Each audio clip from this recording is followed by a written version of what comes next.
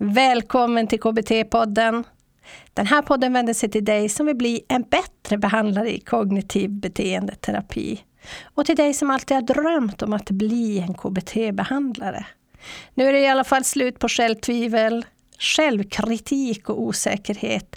Kom till KBT-podden och lär dig mer, öka din kompetens och få tyst på den där självkritiken som kan vara så högljudd ibland. Kom och trygga upp ditt behandlingsarbete. Kom och bli en bättre behandlare tillsammans med mig. Jag heter Lena Olsson Lalor och jag är din värd.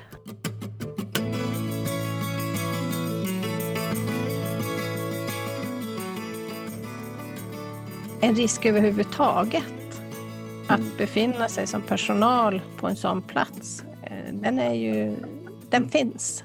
Och ska man då börja rodda i att börja träna och stå ut i känslor och testa nya beteenden och så, det är klart att det kommer att hända grejer. Mer än om man bara låter det vara. Ja, men visst, och det finns ju så många sådana tillfällen som kan hända ute på en avdelning när man jobbar klient eller patientnära, att det kan bli konflikt om ganska till synes små saker och det löser sig genom att patienten går och låser in sig på sitt rum eller någonting, om man låter den situationen bara spela över. När man tänker det är ju en bra situation att faktiskt jobba med konflikthantering eller att uttrycka vad man känner och tänker och ta de där situationerna. Det är ju krävande att göra det, men det är ju alla de här små tillfällena att faktiskt ta de där tillfällena i akt. Hur blev det här för dig? Vad tänkte du? Hur hade du kunnat gjort annorlunda? Vad hade jag kunnat? Och allt det där som spelar in för beteendeförändring.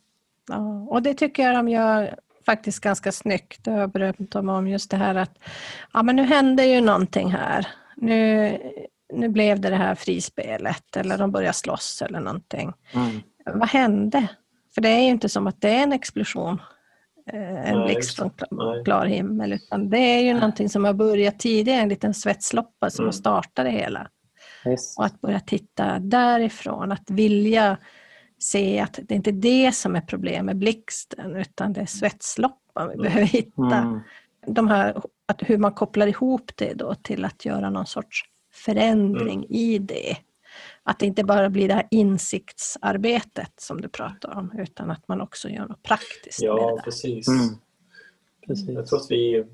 Jag tror att i boken så har vi en skrivning som jag tycker ändå fångar det här ganska väl. Jag kommer inte ihåg om jag kan återge ordagrant, men alltså det är ju inte alltid som att det är inte alltid det är sannolikt att en person kommer förändras givet kontextuella förutsättningar och behov som man har med sig, men det finns alltid en potential. Och det är ju den där potentialen, alltså rörelsen, möjligheten som man ska jobba med hela tiden och se. För att det kommer inte uppstå saker spontant, eller det är inte så sannolikt att det sker en förändring.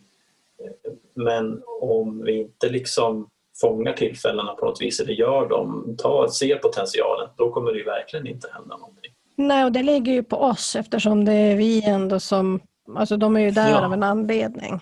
Har de inte klarat det hittills så kommer de inte hitta den där möjligheten troligtvis. Det här är ett klipp från avsnitt 181. Komplexa fall inom rättspsykiatrin. Forensisk KBT del 4. Med David Ivarsson, psykolog, utvecklare och utbildare inom programverksamheten då på kriminalvården. Och också Johan Eriksson, också psykolog, utbildare och handledare inom de här programmen på kriminalvården. Det här avsnittet, då pratar vi om frågorna hur samsjukligheten ser ut inom rättspsykiatrin. Och hur kommer en vårdplan till? Och vad gör man med den? Vilken timing behöver man tänka på att ha inom rättspsykiatrin? Och kan patienter på rättspsykiatrin dra nytta av KBT-behandling? Alltså kan man använda KBT-behandling? Och kan man integrera KBT-kompetensen i alla led inom rättspsykiatrin? Och då tänker jag på behandlingsteamen och också omvårdnadspersonalen. Ja, det här får du svar på i det här avsnittet av KBT-podden. Och för att lyssna på hela avsnittet går du in och prenumerera på podden på www.blienbattrebehandlare.se/181.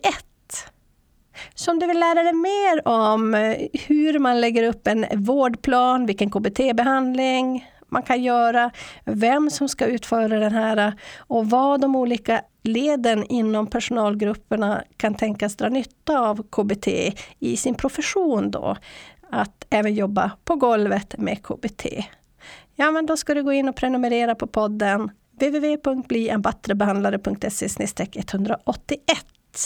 Där kan du oavsett om du prenumererar på podden eller inte ta del av vår poddblogg som är en sammanfattning, hållplatser till avsnittet och har länkar med sig och boktips förstås. Har vi gratis material? Ja, men då ligger det där. Där kan du också ta del av alla andra våra avsnitt. Gå in på blienbattrebehandlare.se/181 för att prenumerera på podden och kanske också på vårt nyhetsbrev. Nästa avsnitt handlar om NECT, Narrative Enhancement Cognitive Therapy, en gruppterapi för patienter med psykos. Att hantera stigma och självstigma. Hoppas du hänger på då. Du hittar oss på Bli en bättre behandlare. Jag, Teknikmillan och teamet på Bli en bättre behandlare, KBT-podden. Hoppas på ett snart återhörande. Hej så länge.